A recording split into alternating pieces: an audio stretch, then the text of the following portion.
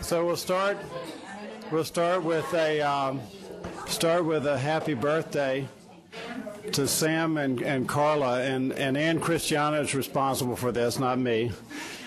I think what we can say is that on average, Sam and Carlin are 55 years old. I'm not sure who wins in that mathematical assessment of your birthdays, but happy birthday. So Keith is out of town today, and it's my pleasure to be able to introduce our Grand Round speaker this morning. Dr. Michelle Prince. Actually, I had, embarrassingly, the opportunity to meet her because we don't overlap all that much in pediatric orthopedics and neonatology, although we did just have a really very interesting case, and her topic of early management of scoliosis is very pertinent to my field, although we don't usually do that much about it while they're in the nursery. So Dr. Prince most recently has the obligatory orthopedics TDI master's degree. I think everyone in orthopedics is required to get their master's from TDI, and she recently completed that. Her training, she started out sort of a local training in undergraduate at Smith and Bowdoin, and then her medical school was at Loyola. And then she did her pediatric, her orthopedics at Worcester, correct? And then her pediatric orthopedics in Atlanta, Georgia. So she's been here for how long now? Almost 2 years. Almost 2 years. So it's really a poor statement of our communication that we really got to know each other for the first time when I'm introducing her for Grand Rounds. But in any case, we're looking forward to an important topic in pediatrics, which is the management of early onset scoliosis. So. Thank you. Thank you. Yeah, MHCDS keeps you busy. Sorry about that. So let's see.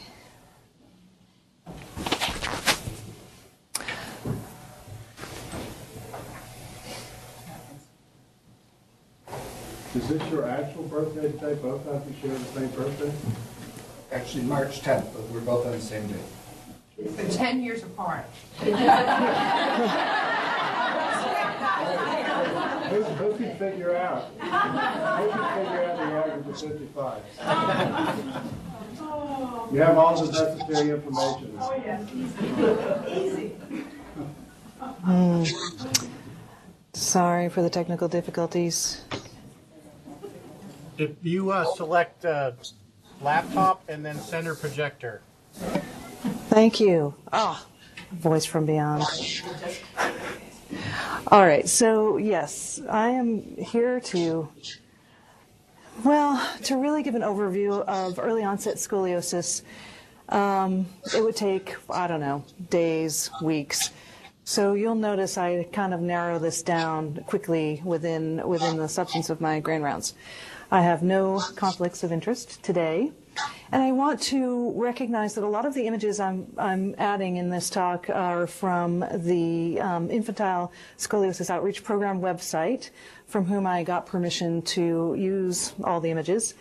And they're out there in the public, so no one has been sort of de-identified, which is sort of untraditional. So the briefest of brief overall sort of reminders to the world of scoliosis. We like to break things down, in surgery and orthopedics a lot. And so there are lots of different types of early onset scoliosis in the broad sense. You can have neuromotor or neurogenic causes for scoliosis, congenital, which are sort of the earliest and easiest to pick up on initially, and idiopathic. And then, our measurements are for scoliosis are largely radiographic. We use the Cobb angle on a radiograph, which is really just it's a judgment call. What is the most tilted upper vertebrae of a curve and what is the most tilted lower vertebrae of a curve, and we create an angle, and that's the Cobb angle, and that's how we separate into the categories of mild, moderate, and severe. So anything under 10 degrees is not technically scoliosis in my world. 10 to 25 is mild, 25 to 45 moderate, 45 or more severe. So we break it down even further, right? You can make a judgment based on age. Scoliosis detected under age 4 is infantile. From age 4 to 10, juvenile, and 10 or greater, adolescent scoliosis. So that is the traditional kind of, working vocabulary for how we separate different kinds of scoliosis, except now it's not.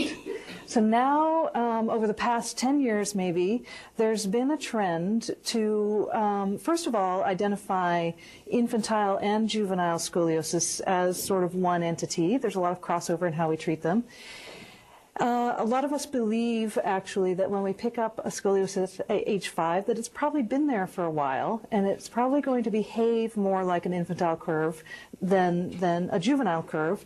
And really, how does a juvenile curve behave? More like an adolescent curve. So most of us are lumping some of these things together again as early onset or adolescent scoliosis. So here's where I narrow it down. The neuromotor and congenital scoliosis cases are more challenging than idiopathic and have fewer sort of treatment options. And so I really wanted to focus on this, I wouldn't say development, maybe redevelopment of how do we treat infantile or early onset idiopathic scoliosis. And it is not common to have this, but it is not totally uncommon, and maybe it's becoming more common because we're getting better at picking up on it. But the reported incidence is, about 5% of all scoliosis cases, which is way less than 5% of all your patients. Most of them, this is the old teaching, most of them are not progressive, so when you find a really early scoliosis, it may stay the same for a very long time. The ones that are not progressive are usually in the category of single mid-thoracic curve. And one of the ways that we judge, is this curve a concern or not, is to do another measurement called the rib vertebral angle difference. And it was Dr. Min Mehta who really sort of studied this initially and reported it. And I'll get into what that is later. But the whole point of picking up on early onset scoliosis is to recognize the secondary effects that the curve has on organ function, specifically respiratory function. A child's lungs, you probably all know this, are developing and building numbers of alveoli up until age 8, doing so very rapidly, and after that not so much. So a curve in the early childhood has a huge effect potentially on lungs and respiratory function. So I'm going to go through this really quickly. The rib vertebral angle difference, how we do it, we identify the apical vertebral body, we draw perpendicular to that, we take, a midpoint of the ribs surrounding that and draw a line, which creates an angle, and then we subtract the one angle from the other, and that gives us the difference, the RV angle difference. And so you do that on both sides of the peak of the curved vertebral body, and you get this number. And typically, the number 20 or more is where we say, okay, this is kind of a big difference, and it could mean something. And so, for example, on this X-ray, we measure the Cobb angle of this to be about, I think, 32 degrees. It's not projecting very well here. We measure the rib vertebral angle difference on this one to be 24, I think. But then there's another example of a 32-degree curve, which looks very different to the eyeball, partly because of the chest wall asymmetry. And the rib vertebral angle difference on the further one is 40-something degrees. And so the prognosis for these two curves is very different. And it's, the rib vertebral angle is what gives you that, not the Cobb angle. And what that rib vertebral angle difference really is our attempt at representing a three-dimensional problem two-dimensionally, right? So here's where I like once this clicks in your mind, you suddenly become, I don't know, paranoid about scoliosis, but you understand, why every curve is a little different. So yes, we measure the two-dimensional measurements on X-ray, but every curve has a rotation in it by definition. And so, the vertebral body shape, this is my little cute drawing of, vertebral body, central canal, transverse processes, spinous process. In early onset or any scoliosis, you get a bony deformity pretty quickly in response to the position of the spine. And so that sort of rotation is what we're trying to pay attention to, both in diagnosis and treatment, and the vertebral angle measurement is how we can sort of hone in on that. And Dr. Mehta, who wrote a lot about this early onset scoliosis, also paid attention to patient build, and she focuses highly on, is this a sturdy patient or a really doughy, slender, kind of not strong patient? And the curve behaves differently in those kinds of patients too. But here's where, this is not news. This is not new at all. We have ancient drawings of fascinating curves, out there, right down to the vertebral body deformity. And we have, pathologic sections that show it. If we can avoid the permanent bony deformity, how amazing is that? Pretty amazing. So clinically, how do you pick up on this, right? Rib hump. Now, some rib humps are really obvious. Some rib humps are cuter than others. And here we're looking at, rib hump and waist asymmetry. A little waist crease in this little toddler is a sign that that is a real curve, not just a positional curve. Subrib humps aren't really rib humps, so this patient has a rib hump, but also has a lumbar rib hump, so that's the transverse process rotational deformity that you see on this child. And there are many patients who only have that, and sometimes the referral is bump on the back, right? Sometimes it's really hard to see, even though we know this is there, that is easy to sort of say, oh, you're fine, we'll keep checking. And in general, 90% of these curves don't progress, so that's okay to put those off.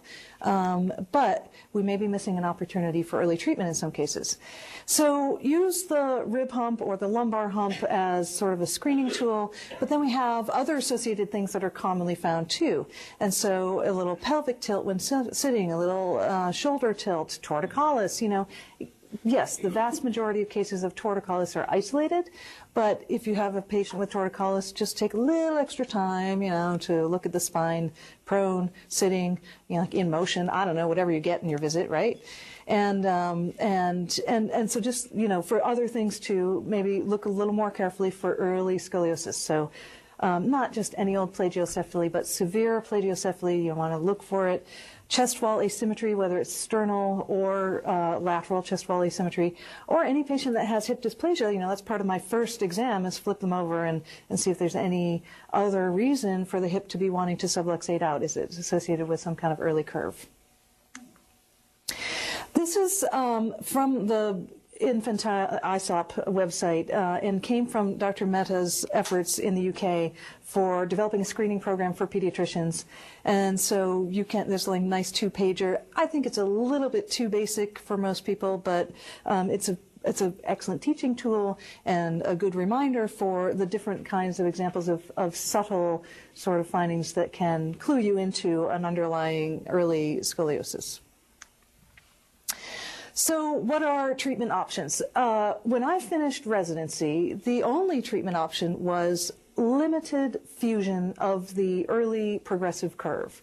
And that was done in a really primitive way where we go in and beat up the spine in that area and put some rods and wires in and bone graft and get it to fuse. And then theoretically that stops the progression of that portion of the curve. That is not so elegant, and so we are now, later actually, we kind of held on to what are some fusion-less techniques, which we can also call growth techniques, but I like to call them fusionless, where we do maybe an implantation of some screws at the top and the bottom of the spine, do some overlapping rods that theoretically can slide on each other and grow as the child grows, or maybe put some wires on a rod and hope that they slide as the child grows. That doesn't always work out the way we want it to, and many times we have to go in there and lengthen, so repeat surgeries every 6 months sometimes are more the scenario. And there are lots of different variations on a theme for that surgery, and there is a place for that surgery in lots of cases, especially congenital or neuromotor scoliosis. The sort of newer, fancier technique that I never did in practice is VEPTR, so vertical expansile prosthetic titanium rib. The indication technically for this is thoracic insufficiency, so rib fusions were the reason this was invented, and what you get is a little claw on two ribs that jack the ribs apart after you separate them surgically. And what we noticed is that can correct the associated curve a little bit, and so now many surgeons are using a variation on that where you hook into the pelvis and the top rib and then jack the spine out farther to stretch it and adjust as the patient grows, and that can really help and guide growth a little bit.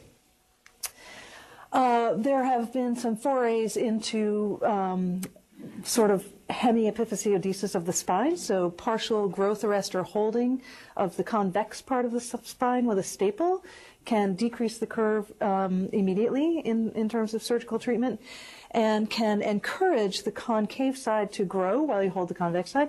This works better in juvenile early onset scoliosis than infantile, just for sheer size reasons. There's bracing, and that is still a mainstay of treatment, and nicely young patients comply with the brace way better than pre-adolescent or adolescent patients. But it's tough to get the brace on perfectly every time, and then, some days are better than others. But it is certainly absolutely a mainstay of treatment for me and for most spine surgeons who treat children. Then there's casting. And so this is, I wish it was new, but it's not. This is ancient art, right? And so this was popularized by many people at the same time because, plaster of Paris was invented, right? And we figured out how to use it in every way, shape, and form. But in the U.S., Risser casting is what we first used in the 20s and 30s. In Europe, it was Cottrell and Morel who sort of popularized casting, and they had a little different sort of way of realigning the spine than a Risser technique. And Dr. Min Mehta, who would be Miss Mehta in the UK, has herself some severe scoliosis and was very interested in that natural history of scoliosis and in how patients had done years ago with casting versus how they're doing now. And she recognized that the patients that got casted early on had not such a bad outcome compared to, Harrington rods, for fusion for adult scoliosis. So she is the one that I credit with bringing this back, and she's the one I learned hands-on from. And it was maybe 2008 when I had learned it, and it was really in the U.S. only for about 3 years, but she was doing it in UK and Australia for a decade or so before that. And so what it is, the principles are to harness the growth potential of the very young child. And so we all know kids grow amazingly, well, first in the womb, that's the biggest growth spurt, right? Zero cells to a whole person. But then in the first 2 years of life, you double your size and lungs and abilities. And so this is the time that if we can guide growth, it works the best and the fastest.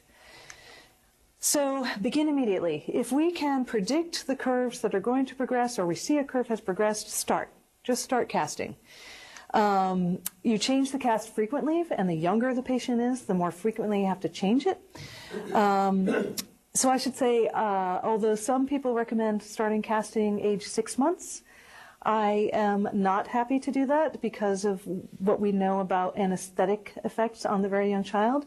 And so many times I will wait a little bit, and the earliest I've started is 10 months, and maybe I just have to be more brave, but I've had great outcomes. So I like to push it a little further. And I also avoid, I don't know, half dozen cast changes if I'm not casting in the 6 to 10 month range. Anyway, so you change the casts when you need to, when they get too tight. And so for younger patients, it's every 2 months or so. For a little bit older patient, maybe you get 3 or 4 months out of a cast. You keep doing that until the curve is gone, or until you are not allowed to do it anymore by the parents and family. And so it could be months, or it could be years. And my most dedicated family is the one parent who brought me to meet Ms. Mehta. We did casting for 5 years and then switched over to a brace because it's just too hot in Texas to do that cast forever. And really, in first grade, do you want to be in a cast? Anyway, so in Texas, I would have to take a break for these kids for 3 months and use a brace, and then we would resume casting again. And so my first casting up here will be this Friday. I don't know if we'll take any breaks. We'll see how that goes. And then, so when you're done casting, typically the patient does need a brace to maintain correction, although I've had some where the curve was so small, like 0, there was no need for a brace, and they did fine. But most of the patients will go through some bracing until they're up to their pre-adolescent growth spurt, and if they need surgery, we can do it and be sure that they've had most of their thoracic growth already. 80% of your thoracic growth is done at age 10 for girls. So how do we do this exactly, right? Like, that cast is not easy to put on. This is the beautiful proper frame that is written about in lots of articles, and I don't have that. Anyway, we do it under anesthesia. We apply, it's an EDF, so elongation, derotation, and flexion are the sort of maneuvers that we're doing during the casting. And so we put the patient into cervical and pelvic traction, which means I have someone holding the head and someone holding some straps on the pelvis. And we create a plaster base, because plaster is the most moldable material that we have in our armamentarium. And then because that is weak in terms of longevity and resisting water, we then coat some fiberglass over it. But that's not the case. The whole case is actually trimming. Anyway, well, you'll see. So I have a little video, but this is what the cast looks like off. It is nasty and with a lint and dirt down the middle, but it's actually pretty lightweight, and this one weighed under 1 pound. The parents swear it's more than that, but it's awkward, right? So we have to have a good firm pelvic base. We do this fancy cutout in the front to avoid rib deformity. So when we squish someone in a cast, their ribs will flare out in the front. And so the little wings in the front are to avoid that permanent rib flaring. And yet we want to give as much room as we can for lung and abdominal expansion. And then the back cutout is theoretically to allow rib rotation. So the concave side of the curve, the ribs are kind of sunken. We cut that out and hope that the ribs can poke out into that window. I have gotten a lot more aggressive at cutting out the back of this window, because that tiny window really, does the ribs go into it? I don't know. But that's my first cast that I made with Dr. Mehta. It has a paper lining and some other things that we just don't do in this country. It has the over-the-shoulder straps, which is the cast that she recommends. And yet you can cast a lower thoracic and lumbar curve without the straps. So you see a lot of examples without the shoulder straps. But the shoulder straps work great for torticollis too. So in very, very young children, I will start the first 1 or 2 casts with over the shoulder. So here is, I think this is 3 times speed of how we do it. These cases take over an hour. I mean, part of this one was teaching, right? So here's the curve, here's how you do the derotation, practice on the stretcher first, and then transfer over to the amazing frame that I'll never have, like unless there's a grant out there for it. And then there's a mirror underneath the frame, so we're looking at the mirror and talking about the curve there. Like, I do a very aggressive squish of the chest, and the anesthesiologist didn't like that, so back off a little. And then cotton, so paper and then cotton wrapping, and we put a little bump in the front to mark where our flare is going to be for the wings in the front. And someone is at the bottom of the contraption here pulling on some pelvic waist straps that we cut out at the very end and slip out from under the cast. The head is covered because you'll soon see my arms getting coated in plaster all the way. Like my whole face is coated, and so we don't want that for the patient, for their eyes and their face and ears. We cover their head with stockinette. And so then the plaster goes on, and it goes on cold, so it takes a long time to dry, so we get a chance to adjust and manipulate and form while the plaster is hardening. We add, like the arm straps are so hard, so we add over the shoulder and mess with that a lot in this video. And then I think I get my hand slapped once or twice with not doing it right, and so I probably do that to residents now, I don't know, but that's how a good teacher is. And so then the color, just for strength actually, and I am so tired of pink, but anyway, that's the most popular color for girls, and which is funny because after we're done trimming and cutting out, you don't see much of the color of the cast, to be honest. The color is all in the tape at the end. And so, I could watch this for days, but you guys are probably tired of it already. Yeah, but taking off the frame and putting on the frame are the most tricky parts of the case because the patient is in midair with an ET tube in place. And to be honest, whenever I get my x-rays in the OR, by the time I've done the full manipulation and casting, the E2 tube is no doubt down the right main stem, and I get an emergency call from the radiologist, like, your tube is malpositioned, but we're well done by then. But at the moment of manipulation, I do think we see and hear some beeping at the top of the table that we just go, okay, we're almost done. The whole point is to get a good correction and to back off. It would be, kind of heartless, like to do all that for nothing. Anyway, so then I do edit this because the trimming goes on and on and on. But this is fancy footwork, and my cast tech teacher is way faster than I am at doing this. But you have to, not sort of break the cast is what happened on one of the flares. Don't burn the patient, right?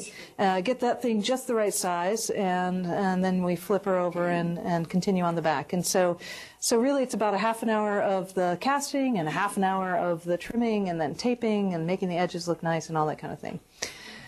So this is, like on the one hand, truly amazing what we can do with this. And on the other hand, really basic stuff that, I never learned in residency because people weren't doing it. And in fact, a lot of us don't learn casting in residency unless we're interested in going into pediatrics. And so this was kind of a lost art that that thankfully has had a nice surge in our practice recently. So I just want to go through, my best case. Why not? I have lots of cases that didn't, like we gave up casting because it wasn't working and it was too much of a burden. But this patient, RB, started out, I think I should have in the beginning, the 32-degree curve with a 25-degree rib vertebral angle difference. So we decided on early casting, I think at about age 1-ish is when we did the first cast. And whether you can see that or not, amazing, perfect correction. Cast after cast, great correction, cast after cast. And at the end of 1 year, with just 6 casts, we had, from 32 to 6 degrees. And even the rib vertebral angle difference changed to the point where you can see the chest has much better symmetry. So from start to finish with casting, just 1 year. And that is the power of growth right there. And so have we prevented permanent deformity? I think so. Now this curve may misbehave, and I think I did brace that child for as long until I left that practice. And the pre-adolescent growth spurt could be some trouble, and I always give that exit interview to those patients. That could be something that wants to curve again, and we have an app for that basically, right? We don't cast again, but then we talk about bracing and other surgical options if it becomes severe. But maybe we prevent it from becoming severe.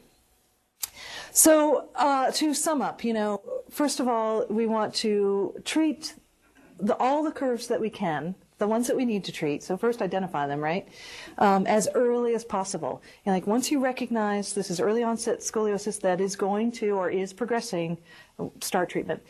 And so picking up on it is really picking up on the rib asymmetry or the rib hump or the back bump. For I'm a believer, so I believe that the casting is a cure in some cases, and if it's not a cure, it's at least a time buyer in every case. So I will cast congenital curves, I will cast neurologic curves, knowing that we're leaving the natural spine and not going into surgery and creating scar tissue and chance for infection and all sorts of things. And so you burn no bridges with casting. And the side effects are very few. The two complications I had were pneumonia, which, who knows, that was a community-acquired pneumonia. And to me, the complication was in my casting. The patient got treated for the pneumonia. We took the cast off for 2 months, and then we restarted casting. So all it did was sort of stall out my treatment, and she did fine. And the other problem I got was some pretty bad skin ulceration in a patient who had a tumor, had a neurogenic scoliosis and some numbness on one side of his ribs, and so couldn't tell us when the cast was bothering him. We got a pretty bad ulcer there, and so we had to stop. And that's it. I have, knock on wood, never had an anesthetic complication yet. I used to neuromonitor my patients when I was doing the reduction of their spine in the OR, but the signals changed so much that, what do you do? By the time the cast was cured, the signals were normal again, and there's no reported neurologic injury to patients who get this casting, so I've stopped monitoring them.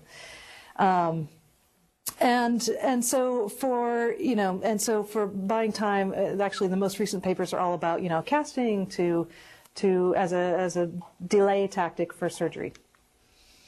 And so this is not my patient, but this is on the ISOP website. It is just fascinating to me how powerful this is. And so please do keep it in mind and let me have any of your questions.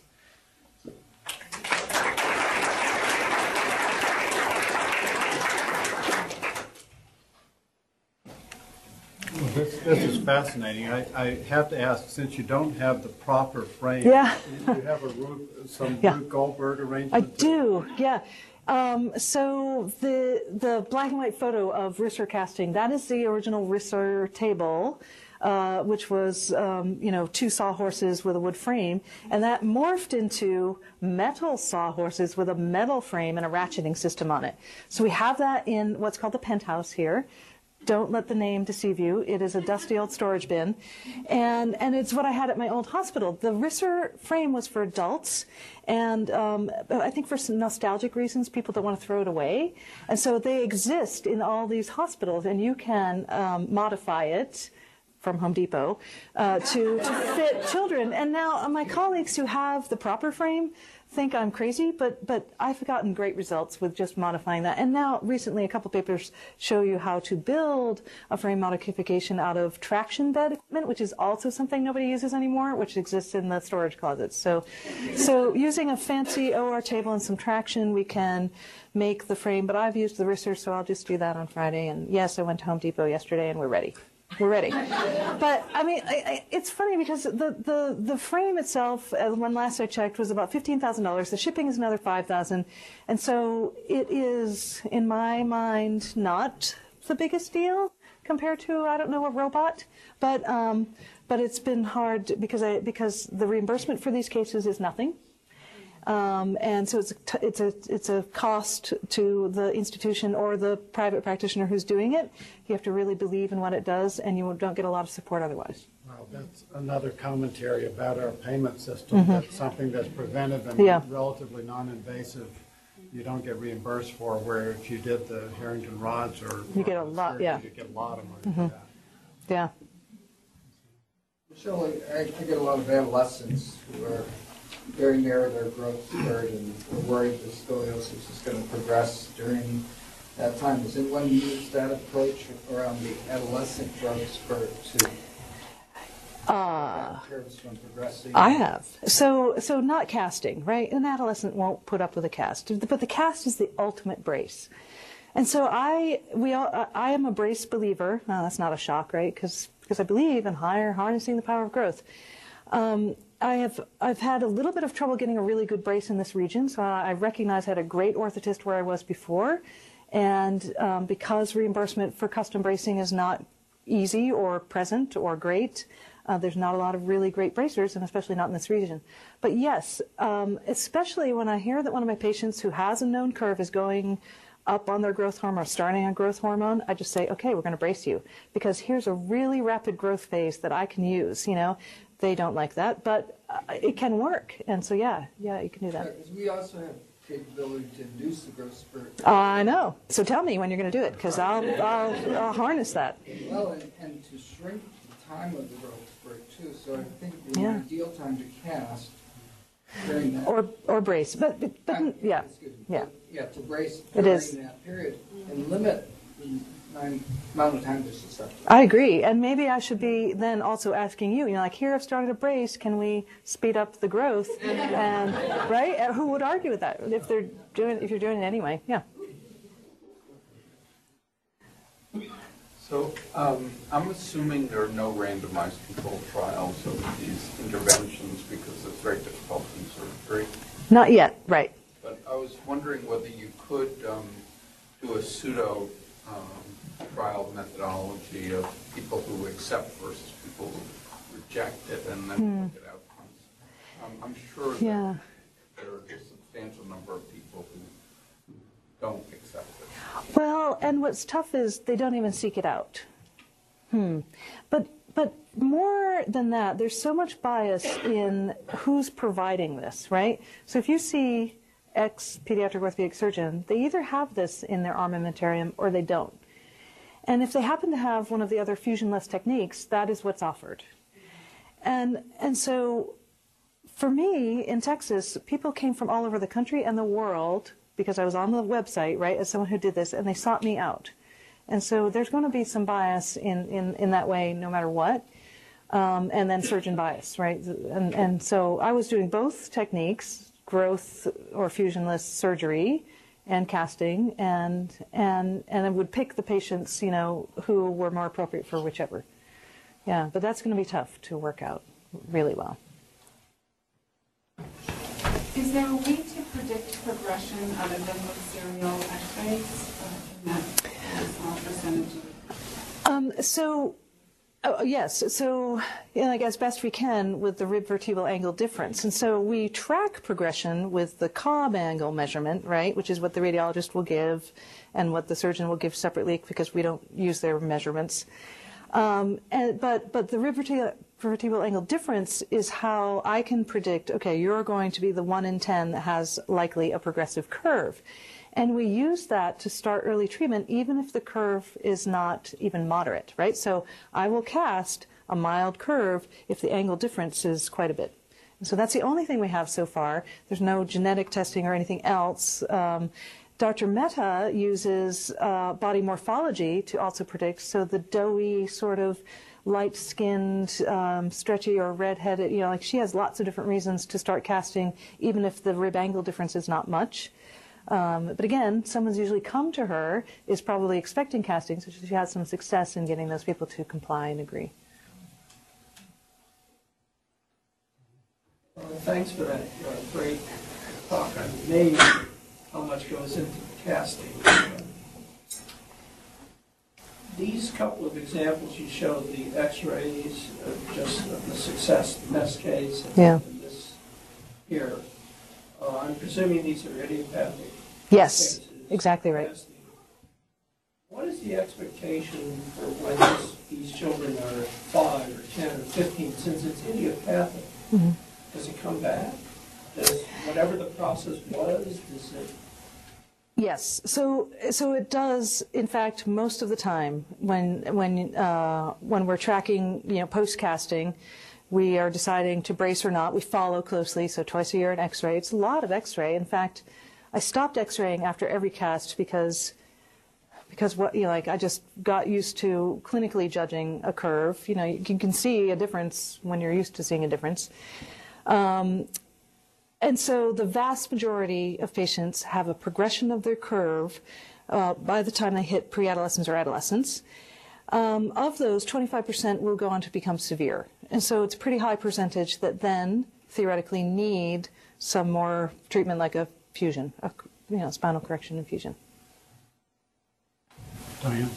What's the current understanding of the etiology of the idiopathic? I know it's called idiopathic, but what is it? Yeah. So the theories are so broad, right? Like, it depends on who you ask. So yes, there is a genetic component. Most of us wouldn't argue with that. It tends to be more common in girls for adolescent idiopathic. It runs in families. We have a genetic test for a very specific subset of 2 genetic markers, you know, for girls of Caucasian origin during this age group. We can use a genetic test to help predict if their curve is going to progress. So we know there's a genetic component. Some theories are that there's a vestibular component, so, you know, there's some kind of cochlear, you know, and so some treatment is based on working on balance and throwing kids into lots of spinning devices and standing on one foot. There is a theory that that it's all growth modulated, growth plate, and probably genetic modulation of growth plate development is somehow different. We haven't really gotten to that, but that's where a huge line of study is. I mean, there are theories about, you know, like that every idiopathic case just has some neuromotor component that we haven't identified. You know, there's some people that believe that. So it's all over the map. But you know, like the pediatric orthopedic surgeon will really hold on to that idiopathic diagnosis, just so we don't have to talk about all the what ifs, you know, like, and say that, yeah, because there's probably a genetic component, then bring your siblings in too. You know, that's how I go about it. Just follow up one thing. Is there a way to measure growth, plate growth, that when you're going to do the X-ray anyway, can you show that you change the rate of growth on the right or the left side of the spine when you cast? There's an animal model for that with, you know, sacrificing and serial sectioning growth plates to see what the change of size of the growth plate is. And we know it does change in untreated scoliosis. The growth plate on the convex side will get smaller and smaller and smaller and kind of peter out. So the growth plate is cartilage, thickness can be measured. Of course, in, you know, like living specimen, we only have the X-ray to infer how is that growth plate behaving. So, for example, in congenital scoliosis, we can image with the CT very eloquently the 3-dimensional parts of the scoliosis, and we can image with MRI where we see physis and growth plate and where we don't. And we can predict, okay, this hemivertebral triangular-shaped thing has one growth plate on the bottom, none on the top. It will behave like this versus a growth plate on the bottom and a growth plate on the top. That'll be more progressive. So we can see on MRI sometimes what the growth potential is in the congenital setting, but in idiopathic, the growth plates are there, all there, right? And so theoretically they should behave normally. But then they don't, and so we don't know why.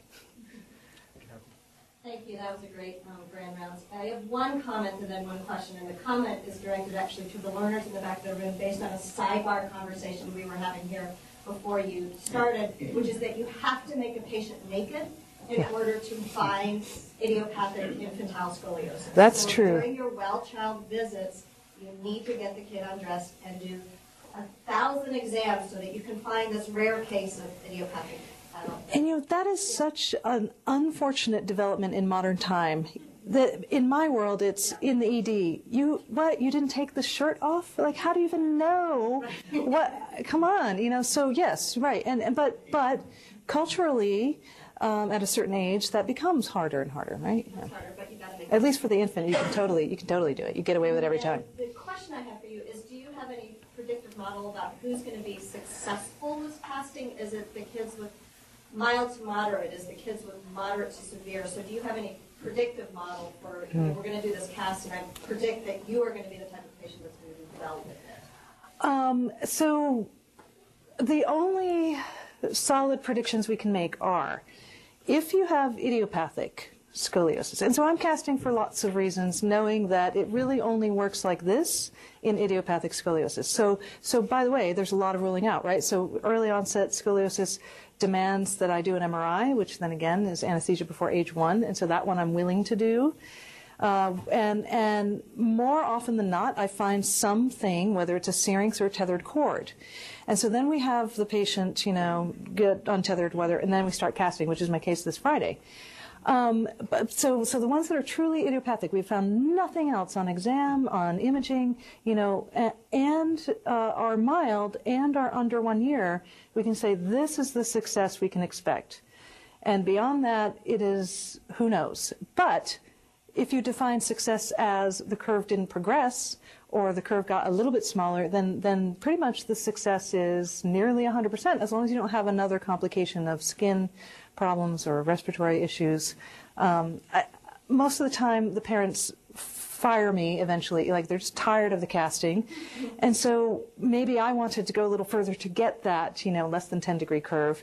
But still, we had success in decreasing the curve and moving on to bracing.